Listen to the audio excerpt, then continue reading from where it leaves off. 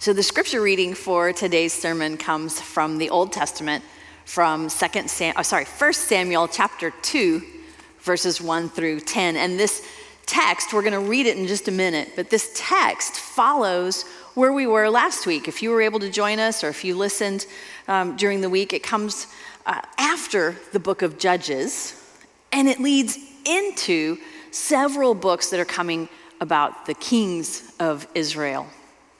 But it's this time in the middle that can be tough. It's good, but it can be tough. The experience of the time in the middle, the time before the kings, is sometimes rough. And so last week we looked at Judge Deborah. She was leading the Hebrew people. She was bearing witness to the strength of God. This week we look to Hannah. She's a woman who also bears witness to God, and she plays a significant role in God's plan to liberate his people. So if you have your Bible with you, if you have your Bible on an app on your phone, please turn to 1 Samuel chapter 2, verses 1 through 10. It's also going to be on the screens for you here. Then Hannah prayed and said, "My heart rejoices in the Lord. In the Lord my horn is lifted high. My mouth boasts over my enemies, for I delight in your deliverance. There is no one holy like the Lord. There is no one besides you. There is no rock like our God. Do not keep talking so proudly, or let your mouth speak such arrogance. For the Lord is a God who knows, and by him deeds are weighed. The bows of the warriors are broken, but those who stumbled are armed with strength. Those who were full hire themselves out for food, but those who were hungry are hungry no more. She who was barren has borne 7 children, but she who has had many sons pines away. The Lord brings death and makes alive. He brings down to the grave and raises up. The Lord sends poverty and wealth. He humbles and he exalts. He raises the poor from the dust and lifts the needy up from the ash heap. He seats them with princes and has them inherit a throne of honor. For the foundations of the earth are the Lord's, and on them he has set the world. He will guard the feet of his faithful servants, but the wicked will be silenced in the place of darkness. It is not by strength that one prevails. Those who oppose the Lord will be broken. The Most High will thunder from heaven. The Lord will judge the ends of the earth. He will give strength to his king and exalt the horn of his anointed. This is the word of the Lord. Thanks be to God." So I asked Noah if he would leave maybe the last slide or 2 up there. That's a good one. I have a question for you, and I wanted you to be able to see this as I ask you. So why does this text look like this? Why is it indented? What has Chad taught you about literature in the Bible? Somebody said. It's a song. It's a song. It's indented this way rather than prose. You know, like when you read a novel, the prose just continues going. The text is indented like this so that we'll see it on the page in the Bible. It jumps out to us and it signals us, hey, this is a song. This is something you need to read and consider what's happening. This is actually very typical of Hebrew literature. It's not a psalm, you know, like the hymns that were in David's hymnal, the 150 psalms in that book. But it's the most worthwhile song for us to think about in the Bible. And expert theologians will tell us that this is a devotional high point in the Old Testament. So it praises God, it brings blessings to the Lord, and those are things that are going to be echoed in other texts in the Bible. But we need to put on like a Hebrew thinking cap. We need to think about this like the Eastern mindset would do. In the Hebrew ancient time, anything like this that was imaginative, artistic, colorful, graphic. That's how their minds worked. That's what they were looking for in this kind of text. And so for us, if we have an artist in the room, they might be very comfortable with this. They could think graphically about the text in that hymn. And we might have an engineer in the room who might not feel so comfortable because it's not logistical and in order. But this text is so very important to us. I want to share with you two different ways that this same kind of verbiage shows up in the Bible. It does show up in Psalm 113. It's actually echoed there very, very beautifully. It's a hallelujah psalm, 113. Just going to show you like a few verses. 5 through 8 here says, "Who is like the Lord our God, the one who sits enthroned on high, who stoops down to look on the heavens and the earth? He raises the poor from the dust and lifts the needy from the ash heap. He sets them with the princes of his people." Oh my goodness, like verses 7 and 8 are identical here to the lyrics that are in Hannah's song. And then Hannah's song echoes in the New Testament as well. It's in parts of the Magnificat. That is the song that Mary sings in Luke 1. So again, I have just a short example for you from Luke 1, verses 51 to 53. "He has performed mighty deeds with his arm. He has scattered those who are proud in their inmost thoughts. He has brought down rulers from their thrones, but has lifted up the humble. He has filled the hungry with good things, but has sent the rich away empty." And so the concept here in the Magnificat is very similar in that God blesses those who stumble, the faithful who are feeble. And there's a similar caution here against our being prideful or our being arrogant. And so please know, God is not opposed to the rich. On the contrary, he blesses some of his people to be rich. It is what we do with these gifts from him that matters.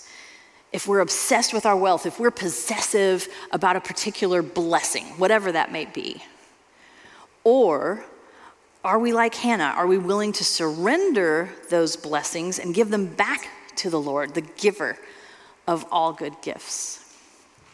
Because you see, just like Beth explained in God's story, 1 Samuel chapter 1 introduces Hannah as the barren wife of Elkanah.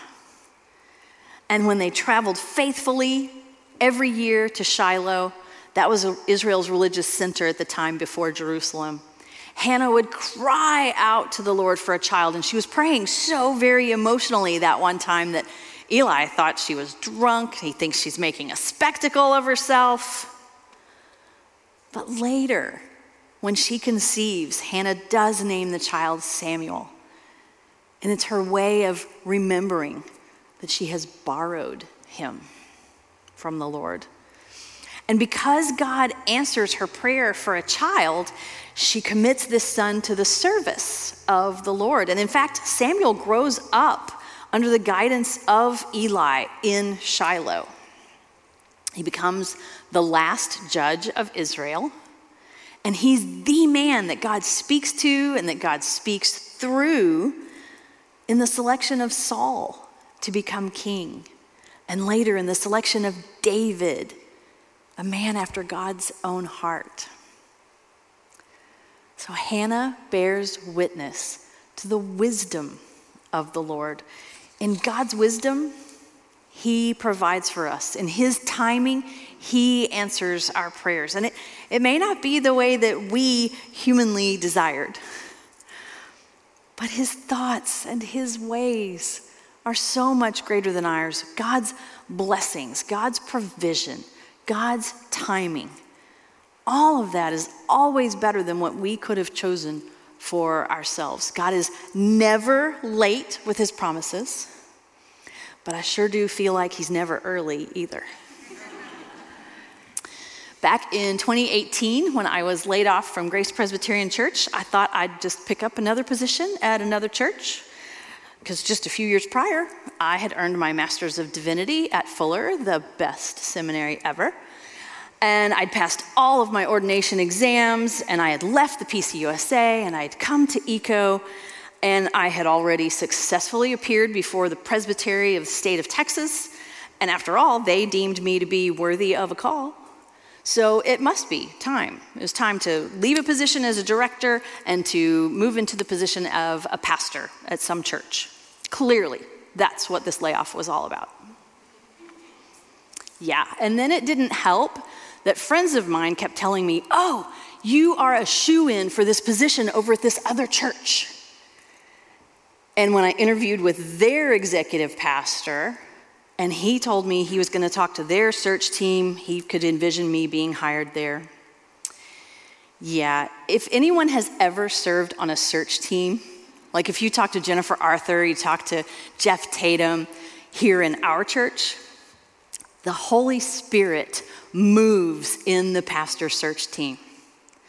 And at that particular church where I had interviewed, their search team did not sense that I was the person for the job. Oh, goodness, how the Lord brings the proud to our very knees. And for the next 18 months, I searched for a job, diligently, for any job. In that time, in the middle, it was tough. It was good, but man, it was tough. You see, God used those 18 months to shape me, and my focus turned squarely on Him.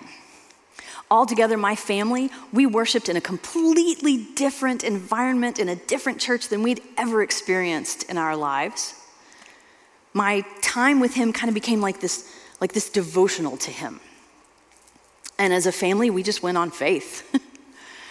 We went on faith, and I became completely open to whatever wisdom God had for me.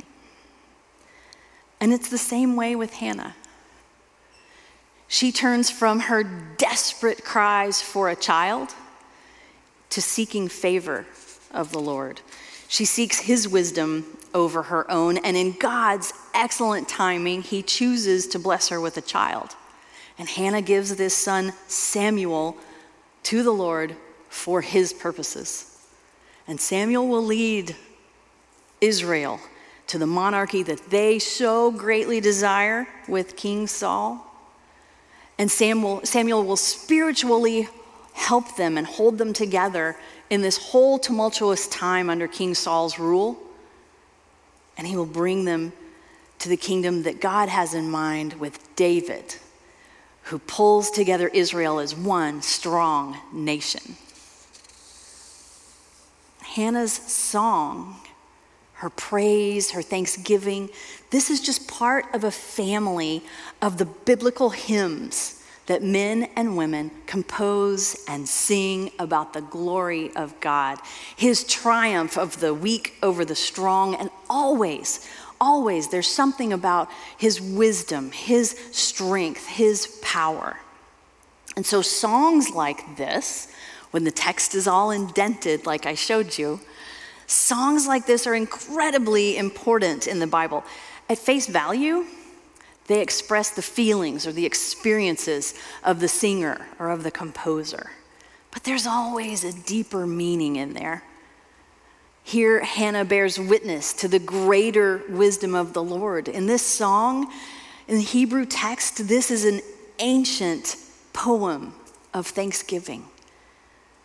And at face value, Hannah praises God for His divine change in her life, in her station. But in a deeper meaning, the Holy Lord, our rock, He pays attention to our circumstances. He weighs them, and when necessary, He sets our lives in balance.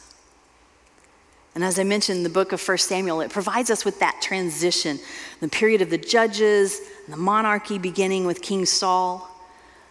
This song from Hannah helps us with this transition. It's incredibly important for the people of Israel to trust in God's wisdom for leadership over the next 1,000 years, from Samuel's birth through all the various kings to Jesus' birth. And across that time, all too often, God's people trust in their own human wisdom rather than seeking the all-knowing, all-powerful presence of God. So with Israel or without her, the biblical narrative shows us that God will bring about his plan for an everlasting kingdom with the everlasting King Jesus. And along the way, the people that God chooses to work with him, well, they may come as a surprise to us as humans. They may face great difficulties and yet still serve him wholeheartedly, just like Hannah, just like her son Samuel. And are we any different today than from ancient Israel? Too often, we may trust our own human wisdom rather than seeking God's wise plan and his blessing for us. But when we work at having a right relationship with God, it inevitably brings this obedience desire in our hearts. And God values this. He blesses this. He honors this. Hannah reflects on how God may turn around the lives of the powerfully proud so that they know humble weakness, and likewise the weak so that they know strength. And Scripture tells us God deals with the weak and the foolish of the world to confound the mighty, so that the strength and wisdom of God may be made evident to the world. Hannah's lyrics clearly demonstrate this incomparable nature of God. He alone is righteous. He alone is good. And she rejoices at God's blessing. Her words point out the shame of those who glory and trust in their own strength, in their own wisdom. And she illustrates how God exalts his people who are righteous and who worship him alone. Recognizing God's wisdom, his power, his providence. This is key for us to see how he shifts the state of one's being. God may bring to nothing the arrogant boasts of the mighty. He may lend strength and power to the weak. It's in this way that those who hunger and who thirst for righteousness will receive the bread of life, the living water of Jesus Christ. We can celebrate Hannah's song as a vital and important link in Scripture from the Judges to the Kings. And Hannah's song connects ultimately with the coming of God's kingdom in his timing, with his power over life and death. The Lord gives strength to the weak, food to the hungry, honor to the humble. And all of this, again, just like I pointed out last week, is occurring in a highly patriarchal society in Israel, just like we saw last week with Judge Deborah. So this week with Hannah, this song of praise and thanksgiving coming from a woman makes it revolutionary in its implications. Hannah's personal experience, her prayer, these demonstrate that it's God's particular privilege to work powerfully in both men and women. Hannah passionately and eloquently expresses that both women and men are called to be the servants of God and are to receive his wisdom, his power. The Lord is our rock. He is holy. Therefore, he is trustworthy. He is true. He is just. Even in the darkest of times, even if we're facing injustice or an attack on our character, we have to understand that God will care for his people, that his words are dependable. His words are a solid rock for us in today's shifting sands of humanism, in the lure of pagan worship. And as the people of God, we are never alone. During Hannah's dark hours, there may have been times where she had no discernible sign of what God was doing for her. But she still lived according to his word. She was waiting expectantly for his victory. Can you relate to that kind of expectant hope? Waiting on God's wisdom, waiting for his timing and his provisions. Like in my own story, my friends, do you know it was 12 months exactly to the very week that I was laid off?